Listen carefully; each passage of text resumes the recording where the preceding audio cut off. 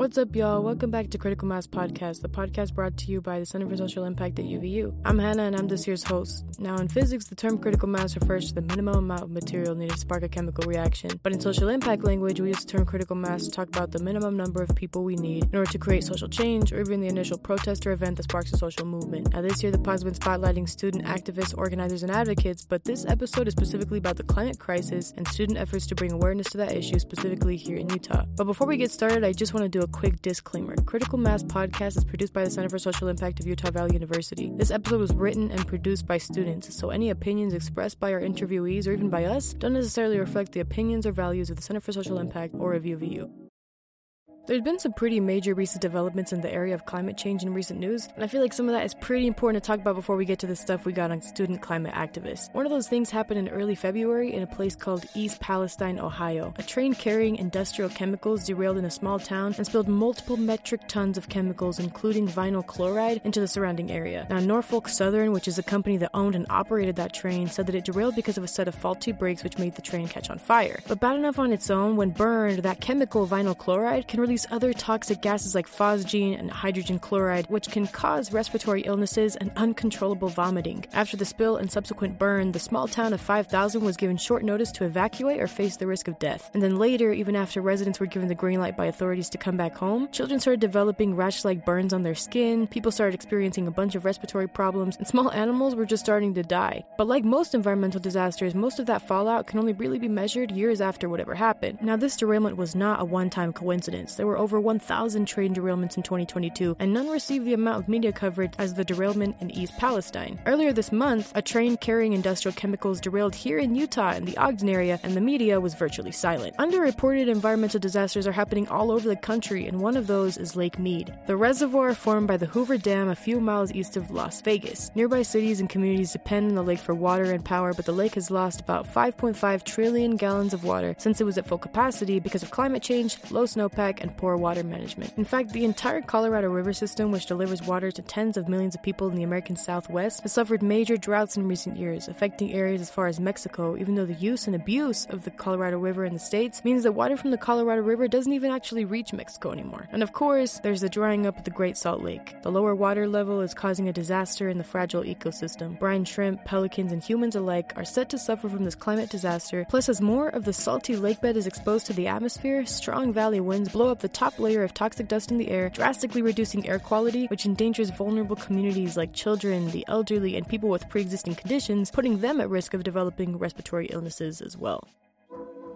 It's a shitty thing to talk about so much, but the point I'm really trying to make here is that these catastrophes are the result of an abuse of land. From the perspective of historical colonial power, land has always been viewed as a resource for humans to just use as they wish. Now, exploitation of land can be justified from a religious perspective, using the claim that nature is under human dominion and was created for the use of man, or it can be justified from a capitalist perspective, where natural resources in nature are viewed as commodities to be extracted and sold. But both perspectives are rooted in the idea of manifest destiny, or the idea that early colonists saw it as their duty to spread democracy, capitalism, and Christianity across the American West. And that was because of something called terra nullius, which basically means territory without a master or unoccupied land. That concept that the West was empty and in need of quote-unquote development is an ideological stance of the colonizing force that was not shared by the indigenous inhabitants of North America. The idea of owning land and changing it or exploiting it was a perversion of the way many indigenous peoples viewed their relationship to land. Prior to colonization, native peoples had cultivated respectful, reciprocal relationships with their local land, evolving a repository of traditional, cultural, and naturalistic knowledge that was taught to generation after generation, all about how to sustainably cultivate and manage their ancestral lands. Collectively, the knowledge and skills native communities have developed to care for their land is known as land stewardship. Land stewardship is rooted in cultivating a caring, respectful, and reciprocal relationship of land, regardless of ownership. It looks like looking out for the land that you live on, taking care not to deplete resources, and to remember that you are not the land's only occupant. The practice of land stewardship is not like some kind of idealized practice that happened in some mythical past. In 2019, the United Nations Global Assessment Report on Biodiversity and Ecosystem Services found that, quote, environmental impacts were less severe or avoided in areas held or managed by indigenous peoples and local communities, unquote. Even today, the people most qualified and capable of addressing the issues of 200 years of exploitation are those who were, for thousands of years, living in accordance with the values of land stewardship. While researching this episode, I went back and re-listened to my interview with Danae Shandin from our third episode of this season on Native student activists, and she had this to say about her particular Indigenous perspective on land. violence takes place on tribal lands and also within urban settings, the jurisdictional processes get really complicated to reach a sense of justice for the families by their perpetrators. Because this crisis is so huge and on different parts of Indigenous territories and within more colonized urban spaces, it is really hard to communicate what this violence actually is to the public. Right. And I think because of that lack of awareness and of those systems of approaches that were designed to suppress this kind of information, the data is so underfunded, underreported, and that's maintained by all these systems, and it's maintained for a purpose. I think it's important for everyone to understand that these systems were intentionally designed to not address this violence. Instead, they perpetuate the violence even further. And a lot of Indigenous advocates, coalitions are trying to undo those systems so that they work for us, because this crisis is immediate in our everyday lives. Our homelands are continually being destroyed.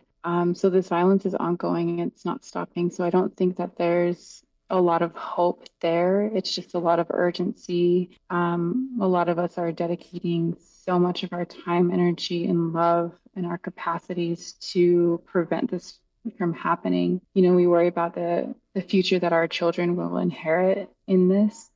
If we don't act swiftly and really push for these changes, we're able to really live beautiful and productive lives under colonization. And so with this perpetuated violence, the public really needs to understand that it's an ongoing and continuation of genocide and that historical oppression on Indigenous people. It's all connected. It's a violence that continues to be maintained and endured through these systems. We already know as Indigenous people how to address this crisis. Like, we've been screaming it for years and years and years. And like I was saying earlier, we are the experts of our own realities and traumas, and we have very specific ways of healing through these things. And those need to be trusted and given the funding, the resources, all of those things to address this issue in a sovereign way. With sovereignty, you know, I think about my own body. Like, I have sovereignty over my own body. This body is mine. It houses my spirit. It houses many stories. And then I think about land and how I'm connected to land. And land should be sovereign. Land should have its own voice. Land has a way of taking care of itself and all those other relations. And the same with tribal communities. That power will really restore and extend out to all different relatives. You know, I think that non-Indigenous people who are interested in supporting, they already have an understanding of their settlement in their own histories and their responsibility to undo a lot of the violence that their ancestors contributed to, and then their placement, occupation on Indigenous land. And so I think it is a responsibility for all non-Indigenous people who are occupying Indigenous stolen land to really pay attention to the needs of our communities. From Danae's perspective, land stewardship is based in a belief in land sovereignty, or the concept that the land knows how to care for and regulate itself, and that we ought to minimize human interference with natural processes that have been existing successfully for generations. And more than this, it's rooted in an idea that land existing as it is has value in and of itself, not only that it has value insofar as it has utility for humans. For Danae, land sovereignty is inextricably linked with land back and Indigenous sovereignty precisely because of the way Native peoples tended to emphasize the value of land stewardship in their cultures. One attempt to marry the concept of land stewardship and land sovereignty with our current governmental system is called Rights of Nature. Rights of Nature is a legal strategy introduced by the Community Environmental Legal Defense Fund to, quote, secure rights that are necessary to the ability of ecosystems to be healthy and thrive. These laws transform ecosystems from being considered resources available for humans to use to living entities with inherent rights, close quote. Many communities have recognized the validity of rights of nature. Pennsylvania, India, New Zealand, Ecuador, and other places around the world have introduced legislation protecting the rights of of nature since 2006. When the rights of nature are codified in law, they are given, quote, personhood rights and recognition of the full rights of rivers and other landmarks to be healthy, natural ecosystems, close quote, rather than simply protection as property. Property protections, which work by regulating how much we can legally extract from nature, are still based on the idea that land and other natural environments are empty, that they are not useful or meaningful unless they can be developed and exploited for human use. Rights of nature reframes the argument entirely, arguing that nature has a right to exist for itself, refuting the idea that natural environments are not useful or meaningful unless they can be developed and exploited for human use. Of course, there are problems and inconsistencies with marrying the two concepts or perspectives, but the effort is meaningful and has had real effects on the safety and protection of land masses today.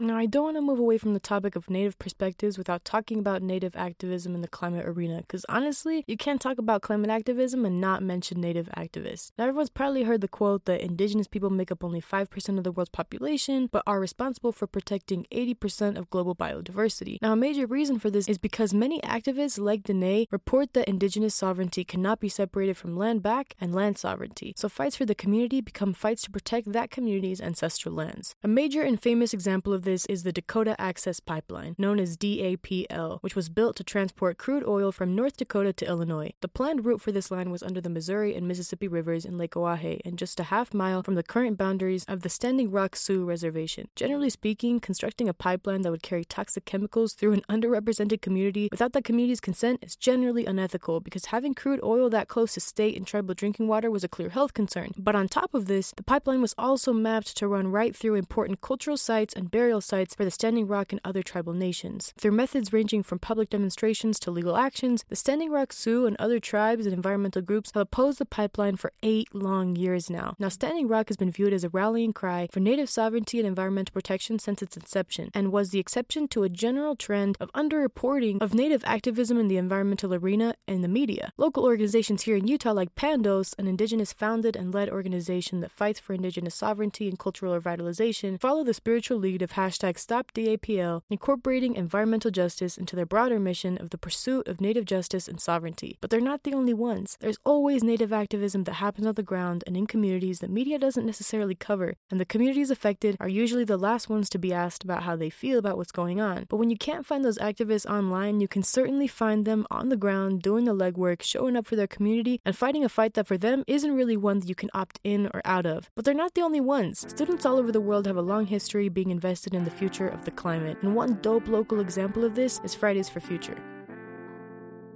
Now, Fridays for Future is a youth-led and organized global climate strike movement that started in August 2018 when a 15-year-old Greta Thunberg led a school strike for climate justice. In the 3 weeks leading up to the Swedish election, she sat outside the Swedish parliament every school day demanding urgent action on the climate crisis. Initially, she was alone, but she was soon joined by others, and together they created the hashtag Fridays for Future and encouraged other young people all over the world to join them. This marked the beginning of the global school strike for climate. The call for action sparked an international awakening with students and activists uniting around the globe to protest outside their local parliaments and city halls. In a section on the organization's website called Civil Disobedience is Effective, Fridays for Future say that, quote, collective action helps us cope with climate anxiety and worry. Striking together brings us hope, and it really does lead to direct change. We learned this much in the history classes you say we should be in. Fridays for Future is powerful. There is a better life on the other side of the crisis, close quote. Fridays for Future's demands include action to keep global warming under 1.5 degrees Celsius. Their primary message is that no matter what happens, it is never too late. There are always better and worse futures to be had, and they believe in fighting for better futures, even when that fight is uncomfortable or not socially acceptable. So in the spirit of direct action, every Friday, students involved with the Utah chapter of Fridays for Future strike at the Capitol from 2 to 4 p.m., carrying signs and speaking to passersby about the importance of legislative intervention with the climate crisis. Recently, though, those students helped put together a global climate strike event on Friday, March 3rd, where protesters marched from Washington Square Park all the way to the state capitol, where they rallied in support of saving the Great Salt Lake, as well as for intersectional racial and environmental justice. Now, I had the opportunity to speak with 2 of the students involved with the Utah chapter of Fridays for Future, Raquel and Ava, and that's what y'all are about to hear right now. I started with Fridays for Future back in 2018 and would strike at the state capitol every Friday. There was an event, and then I heard about it, and then I started striking the week after, but no one was there. and I was a little confused. And so I did that by myself for like 7 weeks during my last year in high school, and pretty much realized, as people start to realize that there's someone there, there's committed people who have sat by me throughout the years. We're still striking every Friday. I remember that's how I found y'all, was on Instagram, and I feel like your kind of signature post is that like y'all are really up there at the Capitol every Friday. I feel like that's a really major commitment that kind of drew me to want to interview you guys. Can you talk to me a little bit about that, and like what's it like being up there? It's a good opportunity to talk to like-minded people for a couple hours. Cool. Which is really energizing and really gets you wanting to like continue advocacy. And yeah, a lot of times we have people come that have a lot of wisdom to share with us. So we'll be learning, and then we'll be talking to random people that walk by the Capitol, often want to say something to us or asking why we're there. So I kind of see it as a way to educate people. Do you have like any specific memories or something of talking to people where you feel like maybe you changed their minds, or like maybe you learned something about why you go up there that made it like meaningful to you? Yeah, I think there's definitely two sides. There's people who will give you their opinion and aren't going to listen to what you have to say. Mm. And there's people who are genuine and are curious about what you're doing and can look back and just sort of observe what we've told them that what we're doing. And then there's people who want to know more about what we're doing as an organization because they're already invested and know about the issue. And I think it gives them, I've talked to numerous people who they say we give them inspiration and hope for the future because there's people putting time in it outside of their daily activities. Yeah, I would say pretty similarly. Definitely most people are in supportive. They'll honk and wave or give a thumbs up or something. Mm-hmm. And every now and again, you do get to have a conversation with people. A lot of times people come from a genuine place of curiosity. Like, why are you spending your time this way? That kind of stuff.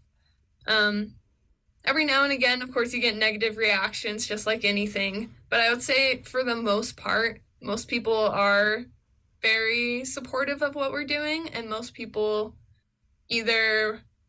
just want to learn why we're up there.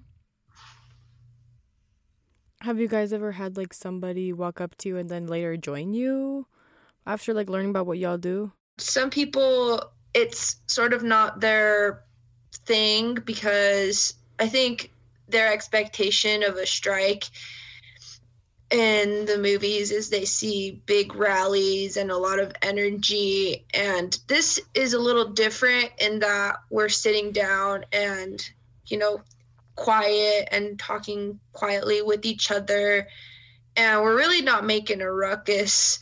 We have a little old lady named Judy who strikes with us, and she carries her oxygen tank and she sits there with us. In environmentalism, there's a place for everyone in the movement.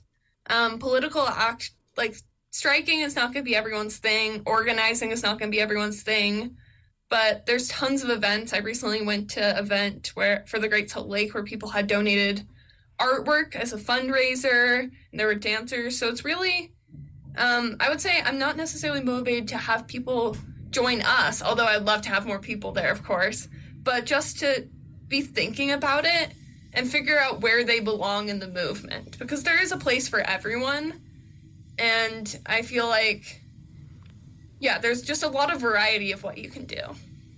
Absolutely. I love that because I feel like people have a very specific idea of like what organizing looks like and what it means to be like someone who cares about all of this stuff. And I think that things like this kind of reverse that misconception. Why do you guys think that Fridays for Future is important specifically here in Utah? So Utah has some of the worst air pollution in the country. In fact, a study published by Dr. Ben Abbott from BYU said that it decreases 2 years of our lifespan for the average Utahn, and it's significantly worse for some communities, especially those communities of color on the west side of Salt Lake. So I think air pollution is one of the main things we need to be concerned about in the state, as well as the Great Salt Lake. As a lot of people probably know, the Great Salt Lake is drying, and even if we do have record snowfall 1 year, a lake like that would need like 10, 15 years of this kind of snow to really recover. So it's really important that we're raising awareness of these issues and that we're rallying around our local issues and the things that are happening in our communities. I absolutely agree with you. That is not long-winded. That's like exactly, I think, like why I care about it, because communities are being impacted in like lived ways right now.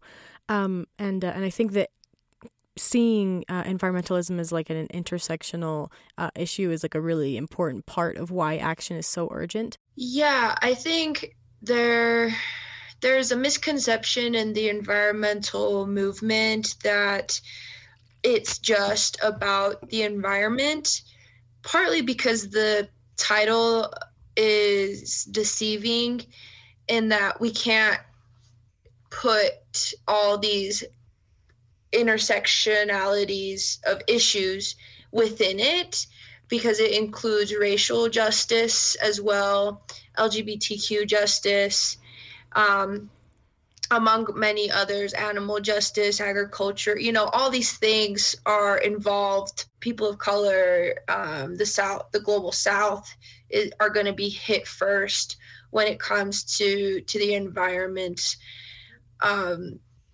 being destroyed. Is those communities are going to be hit first and more than likely the hardest. You really can't exploit the planet without first exploiting people. And to do that, we've created the idea that some people are more valuable than others, or that their lives mean more. And we choose to, everything about environmental racism is an intentional choice. It's intentional that communities of colors live on the west side, and it's intentional that's where the worst air pollution is. That's where we've put factories. That's where we put the major freeways. So I would say that one of the first steps to addressing the climate crisis is to address these issues of injustice, and to really look at, when you're looking to implement something, like let's say you're looking to implement a new solar project, you think about what communities would this help most, and you want to make sure that the communities that are most impacted, those frontline communities, are the people that are receiving these new technologies first. Why do you guys think that some people don't really want to talk about or believe in climate change and other environmental issues? I think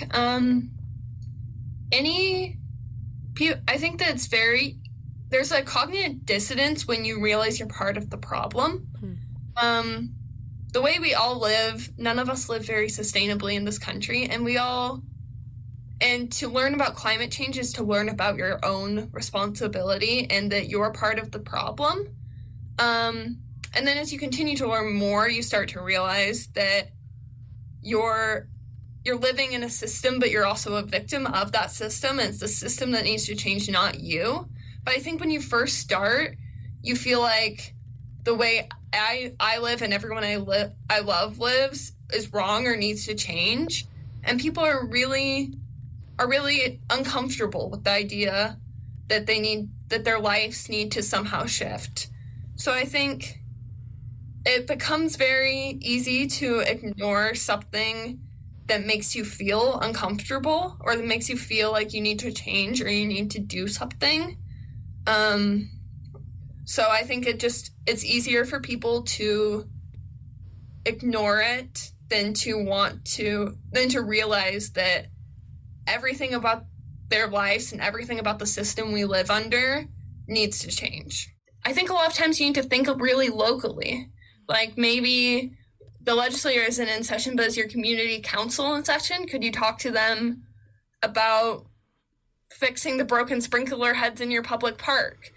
Just to, once you start thinking about some small things you could do, it starts becoming a little more doable. What brings you the most hope for the future working with Fridays for Future? Yeah, I think what brings me a lot of hope is the community and the people fighting for change, as well as, while there's a lot of doom and gloom around environmental issues, as there should be, there are good things happening. And I feel like a lot of times we don't hear about the good things that are happening. Like, for example, the legislator this year passed a bill. I think the governor's still waiting to sign it, but he should. HB 217 that gave $10 million for schools to implement clean energy. And I feel like a lot of times, even if it's a relatively small win like that, something that I feel like just thinking about the wins and what we have done, or like another example is Utah used to have worse air quality than it does now, when we used to burn coal to heat our homes instead of natural gas. So certain things have gotten better, which I think reminds me that it's not impossible. You know, we've done it before on a lot of things. So it's not impossible, and we've seen change before, and we'll see it again. This late in the semester, working at the center and on this podcast, I've been exposed to a lot of material in the world of social impact that's given me every reason to want to quit. And this far into the episode, after all this talk of horrible climate-related events that are the direct result of human irresponsibility, I just get bummed out, and I wonder how much my small contribution really matters. But that's a common reaction to the news of climate change. Climate doomerism is one of the most common reactions to climate change, which basically relies on the idea that we are well past the point of being able to do anything at all about global warming, and that mankind is highly likely to become extinct. So, what's the point of taking all this action anyways? People who fall into the trap of climate doomerism may claim that they're only being realistic, but really climate doomerism is just another form of climate denial. It's a way to avoid the issue by framing it as a lost cause, and it's just as wrong as denying climate change altogether. But the feelings behind climate doomerism are very real, and I do want to talk about that a little bit. But to do that, we're going to refer to those feelings as climate fatigue, because fatigue doesn't mean it's all some sort of unwinnable battle. It means those feelings are part of the natural exhaustion that comes from a long battle.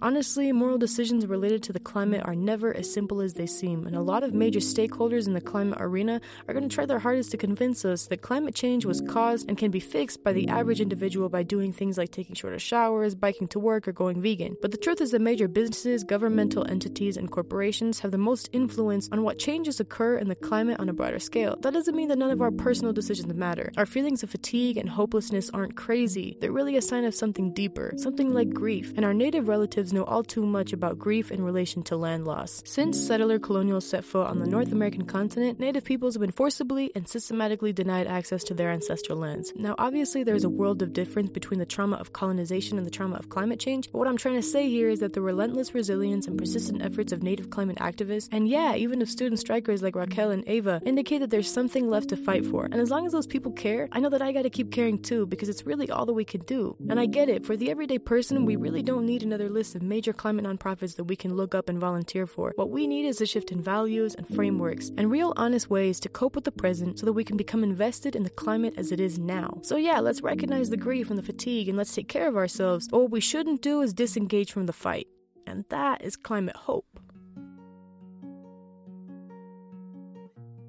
Realistically, the environmental impact of taking a shorter shower in the morning or riding your bike to work instead of driving may be relatively small, but it's not entirely meaningless. Climate hope is all about small wins and the way we connect with the world when we bike versus drive, by feeling the weather on our skin or actually hearing the noises that happen outside. That's about cultivating a relationship with where you live and saving the piece of world that you do have control over. I can't do much that's meaningful for East Palestine from my home in Utah County, but when I meet the world and I know my city or my town, it means I'm invested in its well-being the same way I might be for a friend. It means that when a train derails in my city, I'm going to have a reason to care and to fight and to protect that land that I've lived on and grown from. It's about remembering why we care about the climate, remembering that the climate doesn't just exist far away in the Arctic, but that it's also the ants in my backyard and the grass in my neighborhood park, and that it's not just some mountain out there, but it's the place that's right outside my front door right here. It's about recognizing birds and knowing their names just so you can say hi, and knowing as much as you can about local plant life just because you're curious. And I get that doesn't really seem like much, but we're all just people, and the scale of the world and everything focusing on it is bigger than we can really understand in a single thought. But if we scale down and see the vastness of the universe that exists just on our street, maybe the respect that is so missing with how we interact with the world now is something that we can find again. And when it feels like every decision is meaningless, that's really when those decisions are the most meaningful, because that's all that there is. This was kind of a hard episode to get through because this topic is one that really matters to me. And that's why this episode was a bit of a shorter one, but talking about it was easily really worth it. There's still enough left of the world for us to try and make every effort to know it and to love it, so we'll care enough to save it. Well, anyways, big thanks to everyone involved with the production of this episode. Our researchers, Kenna, Carolina, and Ari, scriptwriters, Danny and Cap, sound editors and our engineers, Sophie, Braden, and Jaden, our interviewees, past and present, Raquel, Ava, and Danae, and of course, thanks to everyone for listening. So if we said anything that's interesting to you, please check out the citations we got linked in our show notes. Now, the Center for Social Impact is located in the Student Wellness Building in SC 105, right across from the big ballroom. We have events every Thursday, so check us out on Instagram at UVU Social Impact to find out what we're doing every week. Critical Mass releases episodes monthly, so come back next month and listen to our final episode of the semester. Thanks again, guys. I'm Hannah, and y'all were listening to Critical Mass Podcast.